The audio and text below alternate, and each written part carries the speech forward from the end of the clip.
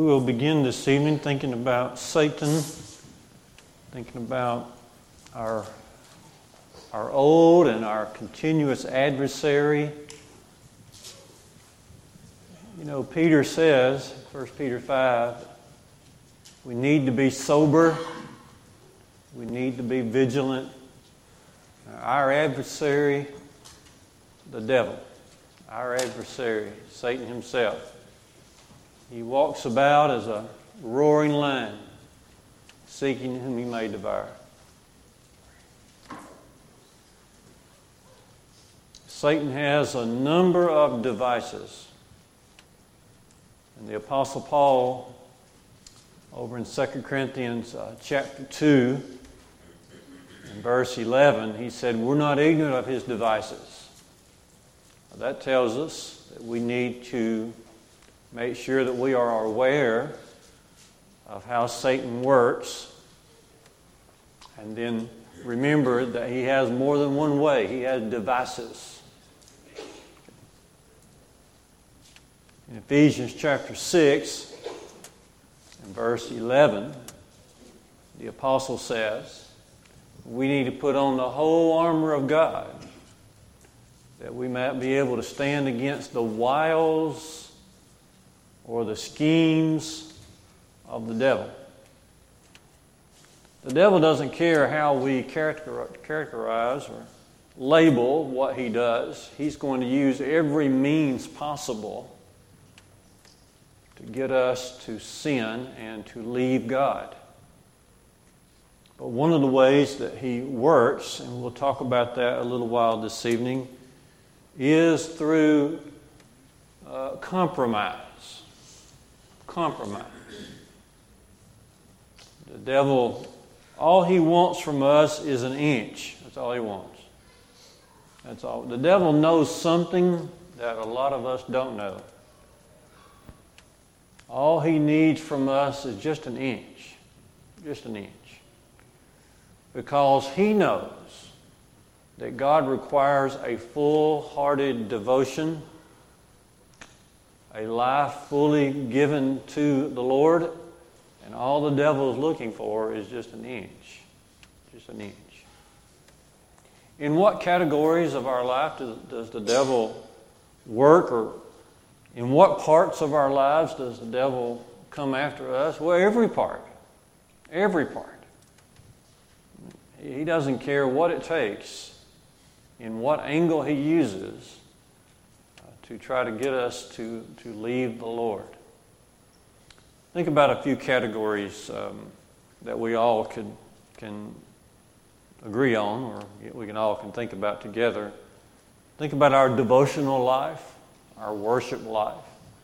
Well, the devil has caused people to go sideways there and leave the pristine, original New Testament plan of worship. Think about doctrinal matters, those things that we teach and those things that we believe. Okay?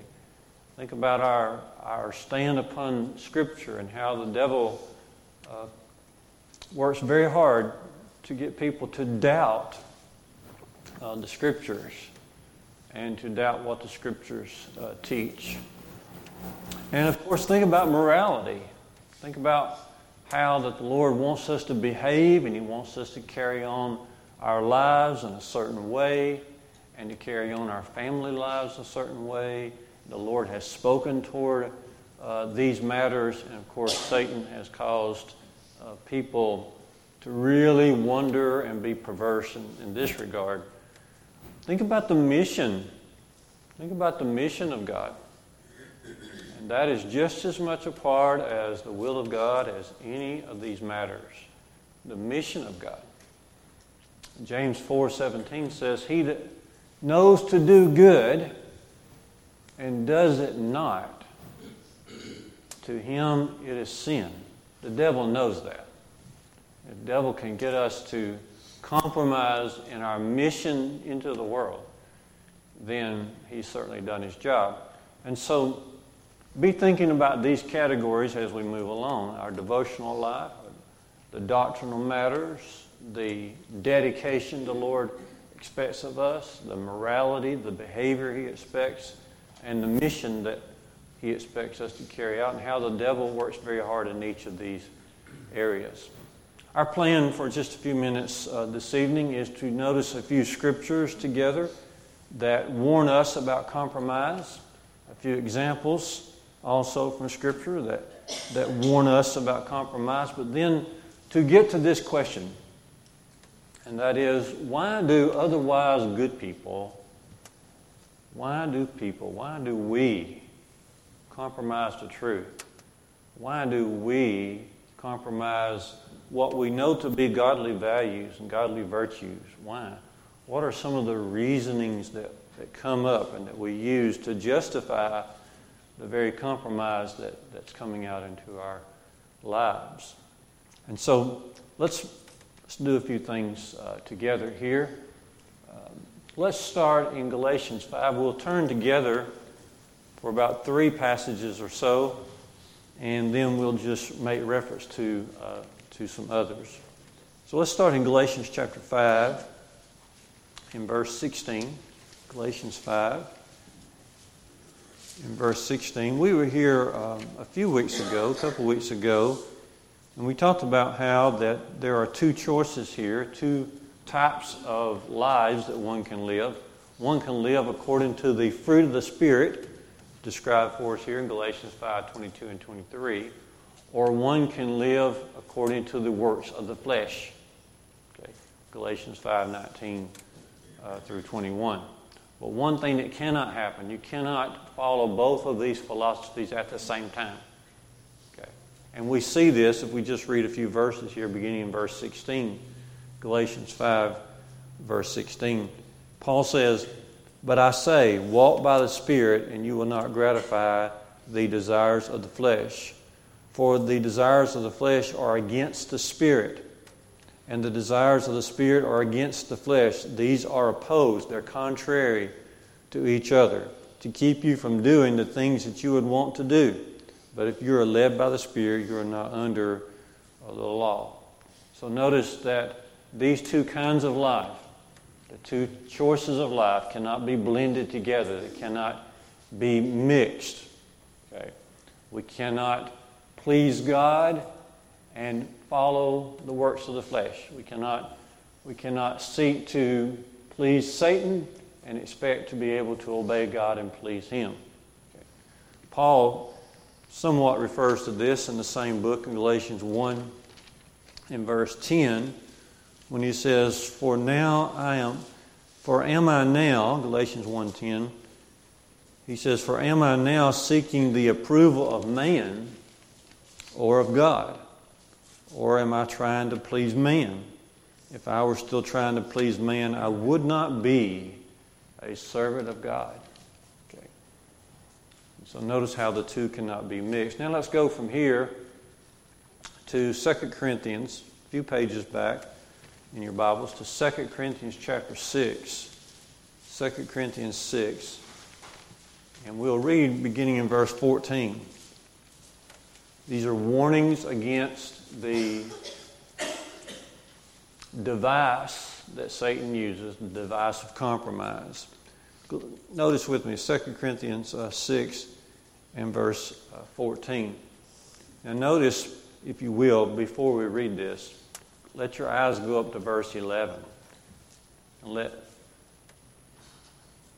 Paul's words come to us. Paul says, "We have spoken freely to you, brethren, and our hearts have been open to you. But you have been restrained. You have been restricted." Okay.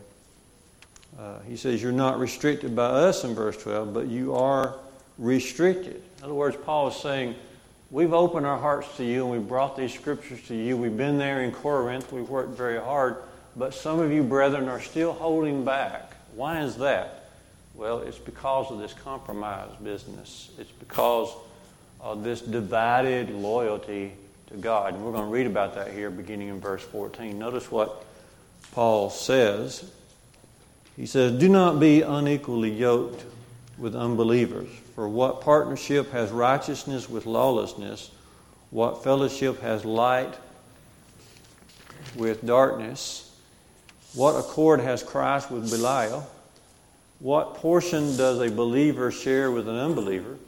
And what agreement has the temple of God with idols? For we are the temple of the living God, as God said, I will make my dwelling among them and walk among them, and I will be their God, and they shall be my people. Therefore go out from their midst and be separate from them. Verse 17.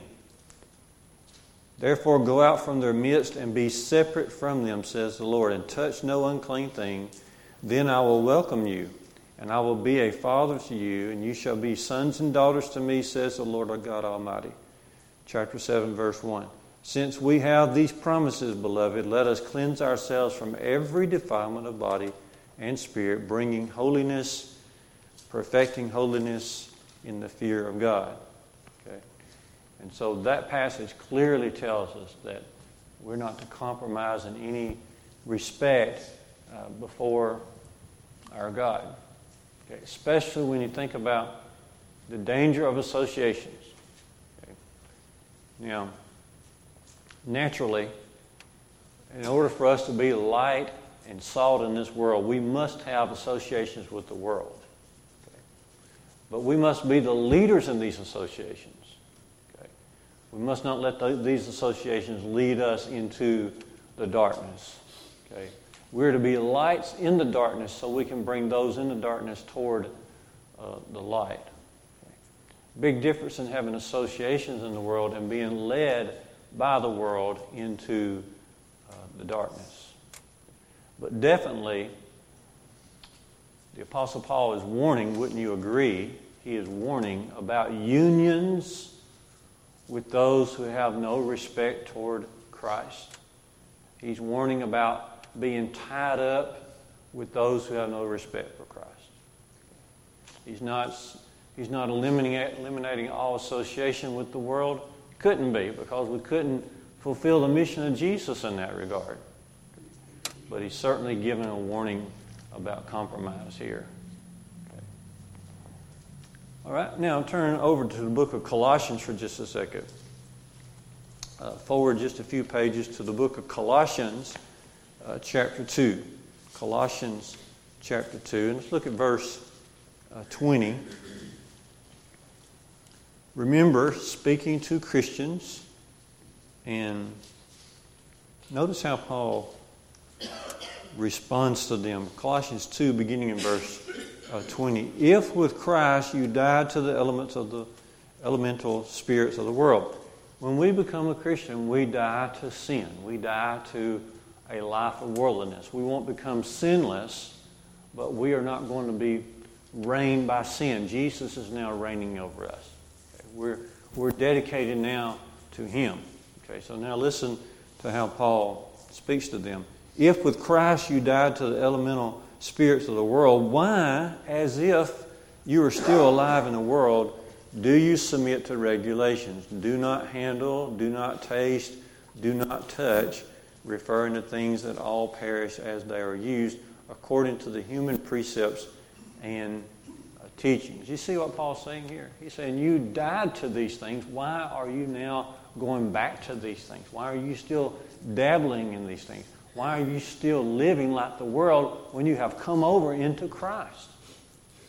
See, 2 Peter 2, verse 20 says that we escape the defilements of the world when we become a Christian. To go back to that, your last state is going to be worse than the first. Okay? So just think about it. Before we come to Christ, we're out here in the world and we're in a lost shape. Okay? We come to Christ. We're in Christ. The Lord has a lot of expectations from us. But then we just continue to live like the world. The Lord is not pleased. He says that state you're now in is worse than the one that you were in before that.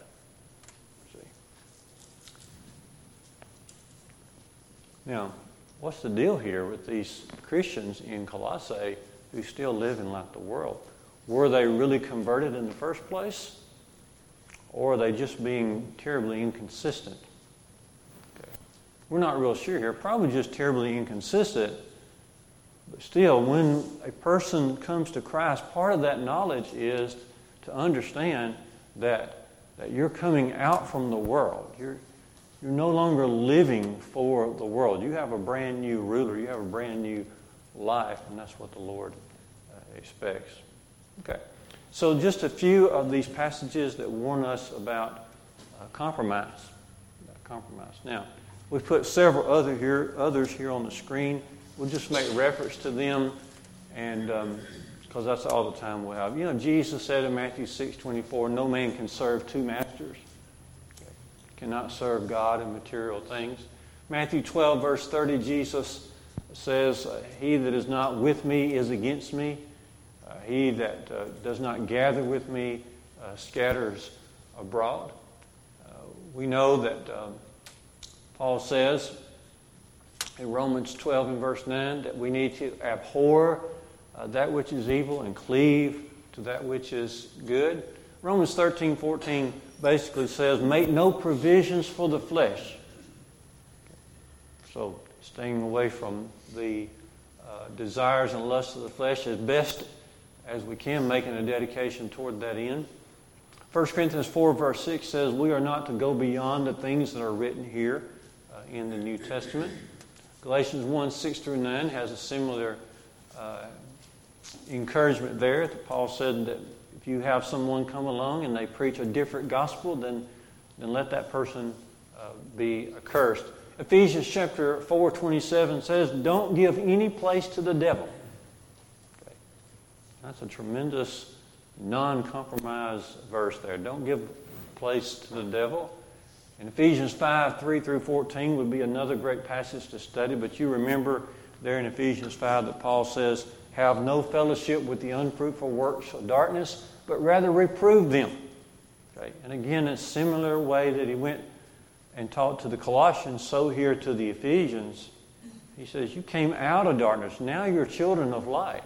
So walk like that. Walk like that. Don't become part of the darkness again. We are to reprove the darkness and help people see that walking in the light of Jesus is the best way. 1 Thessalonians 5:22, as you remember, says to abstain from all appearance of evil. 2 Timothy 2:19 talks about the one who is named the name of Jesus, and that person needs to depart from iniquity. Okay. Titus 1:13 and 14 talks of those who are swerving away from the truth, and they need to be reproved and rebuked sharply. So that's from the book of Titus 1:13 and 14. James 1:27 says we need to keep ourselves unspotted from the world, and James 4 verse 7 says we need to resist the devil and he'll flee from us. We mentioned James 4:17 earlier, that he who knows to do good and does it not, to him it is sin. 1 Peter 1:15 is one of my favorites. It says, be ye holy as I am holy. That's the Lord God Almighty saying that to us. Be ye holy as I am holy. That is a tremendous, impactful statement about not compromising. Joshua chapter 1:7, Joshua was told to keep the Lord's commandments, meditate upon them day and night. Don't turn to the right hand. Don't turn to the left hand. Stay right with God's Word. Proverbs 23:23, and that little context is talking about alcoholic wine. And I wanted to bring that up because it's so direct there when he says, don't even look at the wine when it is red. Not much room for compromise there, is it? Don't even look at the wine. You know, wine, after a while, it becomes fermented, becomes very, very dangerous. Okay. Don't even look at it. Okay. Now think about the Old Testament, New Testament. Okay. I think this is a safe rule. See if you agree. Whatever is condemned in the Old Testament morally, whatever behaviors are condemned in the Old Testament are never tolerated in the New Testament. Okay. Now, of course, the old law had its regulations about worship and so forth, and that is changed under the new law. Okay. But as far as that which pertains to behavior between men and women, okay, in a moral type way. That which is condemned in the old is never tolerated in the new. We live in a very blessed age. We're so thankful that we have God's complete revelation under which we can serve. Some examples from Scripture. There are many of these. We'll just make reference, and then we'll just look at one specifically. Several in the Old Testament. You'll remember Daniel 3, 16 and 17.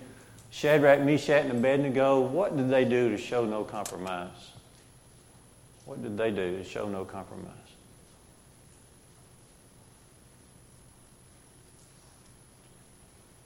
Or maybe they didn't do anything. What did they do? Yeah, they refused to bow down. Okay, and that's an incredible amount of courage. They just said, regardless, O King, okay, even if the Lord doesn't deliver us, where were they headed? Into a what? Furnace of fire? Furnace. So, but regardless, they weren't going to bow down to the king's golden image. There are several of these we could just refer to. 2 Kings 5 is always a favorite, where Naaman had leprosy and was told to do what? Go wash yourself 7 times. Dip 7 times in what river? Not Pool of Siloam. What? The Jordan River. And he argued a little bit because there were some other rivers that were a lot nicer than the Jordan River. And what about one of those? But finally, one of his servants convinced him to go and do what the prophet said to do. And when he did, 7 times, not 6, not 5, not 8, but 7 times, that's when his leprosy was removed. Okay, and that'll be okay. I want us to turn and look at one together, and then we'll get to our open question here. Turn with me real fast to the book of Exodus. You remember Pharaoh, Moses, and Exodus chapter 5, real fast.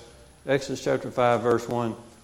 God, through Moses and Aaron, went to Pharaoh and said, "Thus says Lord God, let my people go, that they may hold a feast to me in the wilderness." Pharaoh's first response, verse 2, is, "Who is the Lord, that I should obey his voice?" But now after a few plagues, notice that Pharaoh begins to ask basically to compromise. He basically starts asking Moses to compromise.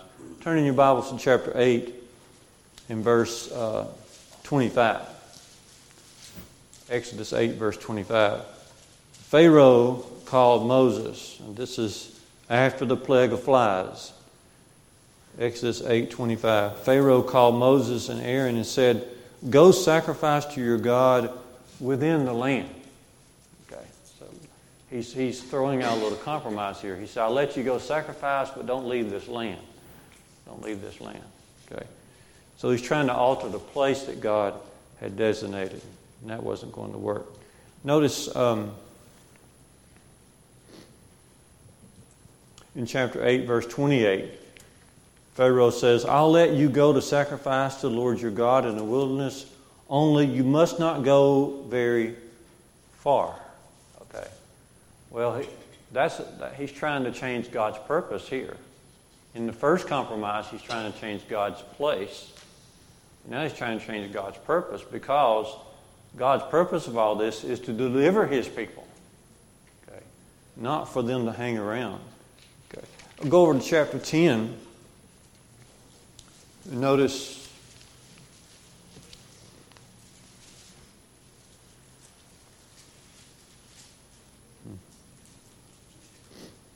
verse 8.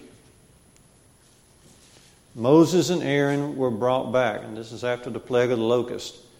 Chapter 10, verse 8. Moses and Aaron were brought back to Pharaoh, and he said to them, "Go serve the Lord your God, but which ones are to go?" What was Pharaoh saying? You don't have to take them all. But look what Moses said, next verse. "We will go with our young and our old, we will go." Okay. So Pharaoh keeps trying to get some compromise out of Moses, and it simply did not work. Okay. So let's get to our question here. Why do you think that people compromise? How do we end up reasoning in our minds to where we end up compromising God's truth or the virtues that He wants to have in our lives? Well, Pilate compromised this way. He said, well, I tried to scourge Jesus. I tried to offer everybody else. They took Barabbas. I've done all I can do. I just wash my hands and I'll be fine. Okay. Nice bringing up the example of Pilate. He does do that. He tried different things and he saw that Jesus was innocent. He says, I'm just going to wash my hands of this matter. But he was still guilty. Still guilty. Okay. Sometimes we reason and we say, well, just one time won't hurt. Just one time won't hurt. One dabbling into some sexual activity or one compromise with what I see in the media or on TV, okay? Or one time of missing church when I could otherwise be there. One time won't hurt.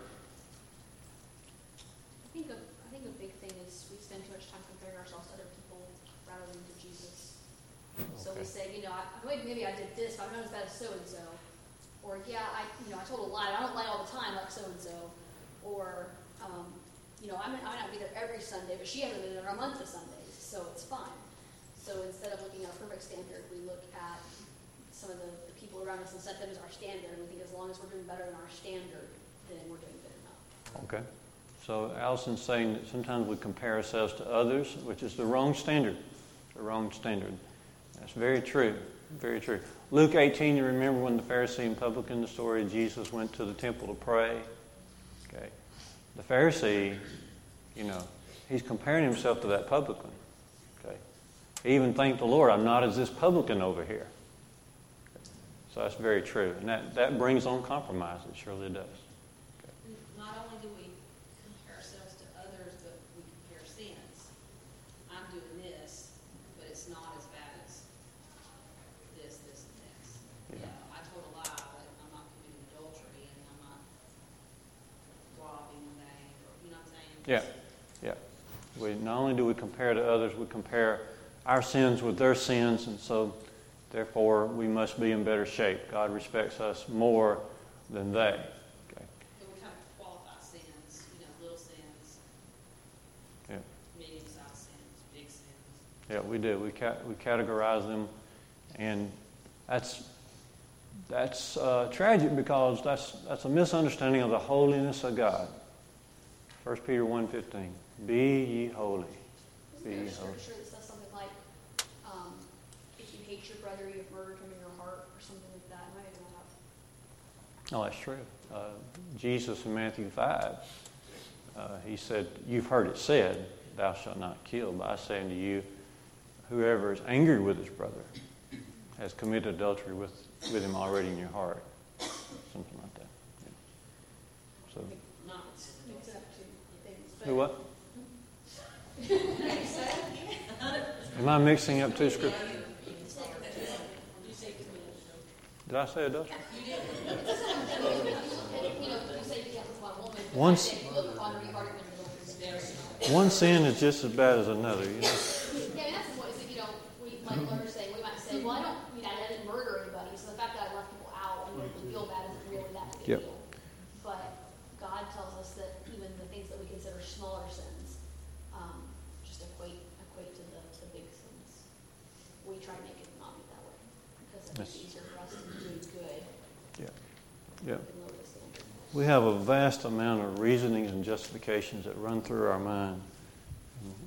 But Matthew 5, 21, 22, you have heard it said old time, you shall not murder, but whoever murders will be liable to judgment. But I say unto you that everyone who is angry with his brother will be liable to judgment. Whoever insults his brother will be liable to the council. And whoever says, you fool, will be liable to the hell of fire. Okay, so it's better just to read it sometimes. So, very true. Okay? So why else is it that oftentimes we reason together and sometimes we say, well, one time doesn't hurt or a little doesn't hurt? What if somebody says, well, just a little compromise won't hurt? What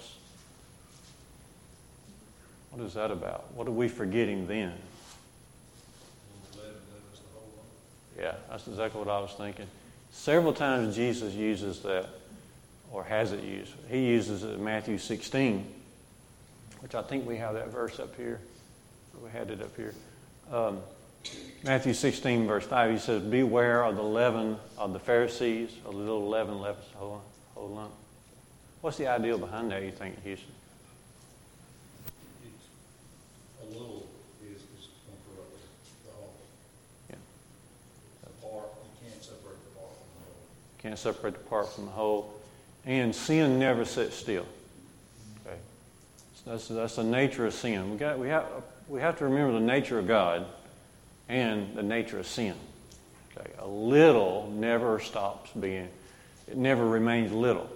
Okay, it always grows, and it can be shared with other people and get them involved. And that's the nature of the case.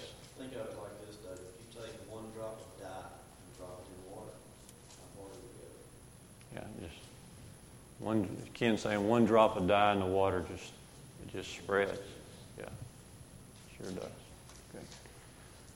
But sometimes we're looking to serve God, but on our terms. You know, when it's convenient, Lord, I'll serve you.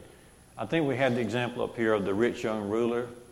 You know, think about that in regard to compromise. Think about that. Think about the rich young ruler came to Jesus. Okay. And he had done and was maintaining a good, decent life before Jesus. And Jesus told him, okay, here's what you lack. Go sell all you have, give it to the poor, take up your cross and follow me. You'll be rich toward God. He would not do that. What do you think about the man's soul at that point? Okay. He's got all these things going for him, but he walks away. Okay. That is a tremendous example against the idea of compromise. God expects full dedication from us. That shows how close we can be and still be wrong. Yeah. We can be so close, but yet so far away. David, a lot of times, as in John chapter 12, we love the praise of men more than the praise of God. And we look around us in our culture, well, people are going to think we're funny if we act this way, or we don't participate in this activity, or if we dress like that, or people are going to make fun of us. And so we're not going to do it. Okay. We'd rather have the praise of others around us as do what's right. Yeah. Brother Paul's bringing up John 12, 42 and 43, where some of those folks around the Pharisees in the synagogues believed in Jesus, but they wouldn't dare confess it publicly because they loved the praises of men more than the praises of God. And the truth is, a lot of times we just don't want to stand out for God. We want to mix with the groups. We want to mix with the world. And for a lot of us, the idea of standing out as different for God is just terrifying. Remember back in 1 Samuel 8, they rejected Samuel. Well, they told Samuel to tell God to get us a king. For what reason? Yeah, so we can be like the other nations. Okay, that was part of their downfall. Okay, but they could not stand it any longer, being different than the other nations. Most people don't want to be confrontational. There's some of us that argue with some. Most people don't want to be confrontational, so they will follow the easy path. Agree with everybody. Yeah, I know it's not right, but it's the way everybody's thinking, so I'm going to go along. That's one of the biggest ways we compromise. Just running from controversy. Okay. The Lord's teachings naturally are going to rub against the grain of the world. Okay.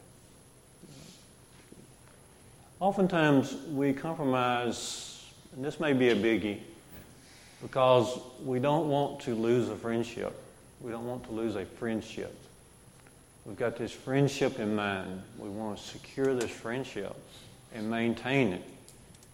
And yet, the situation is that if I press my Christianity, then I may lose this friendship. Sometimes that happens. Oftentimes that happens. Oftentimes we enter those relationships and then we lose a soul. We have to remember what Jesus said, he that loves father or mother more than me. Remember that, Matthew 10 and 37. Okay. Son or daughter more than me is not worthy of me. Okay. Sometimes we compromise to appease a child. You think that's true, Paul? Yep. Thank you, Paul.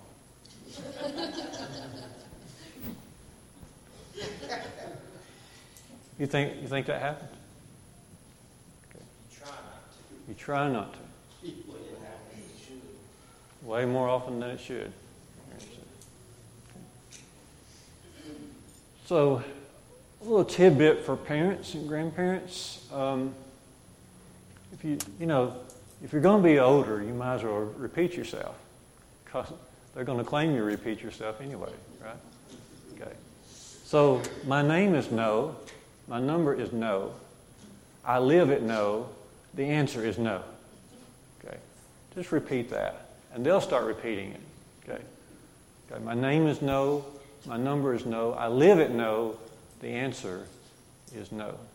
And the reason that we can do that and say that is because there's so many good things to say yes to for our children. Okay. And so we want to research and find the things that are wholesome and good and proper for our children so we can say yes to them. There's many ways in which to say yes to them. But as far as the worldly things go, the answer is, and always will be, and never will be anything else but no. Don't even ask. All right, what other suggestions do you have that will bring this class to a close? Because time's out. So let's think about one more. Is there one more reason why sometimes we give in to Satan and We just don't feel like fighting. don't feel like fighting? We're tired. Okay. I also think Satan can be pretty convincing. Satan can make some pretty good arguments for things until we finally tell ourselves, you know what? That really is okay. Or you know what? That really isn't as bad as I once thought it was. There are all these reasons, they make sense, and maybe I am just being, stick in the mud, or too conservative, or whatever reason you are giving me for why you can or can't do whatever the thing is. Yeah. Satan can be pretty convincing. In fact, going back to 2 Corinthians, Paul does say that he will appear to us as an angel of light. He revels in deceit and deception and sleight of hand. And so he can make things sound pretty good. Okay. What Mike says also is very true. Paul says in Galatians 6, don't be weary in well-doing. In due season we will reap if we don't faint. And oftentimes it is when we're tired that we succumb to Satan. All right, we'll take a few minutes break here and get ready for our devotional period. Thank you so much for being in class.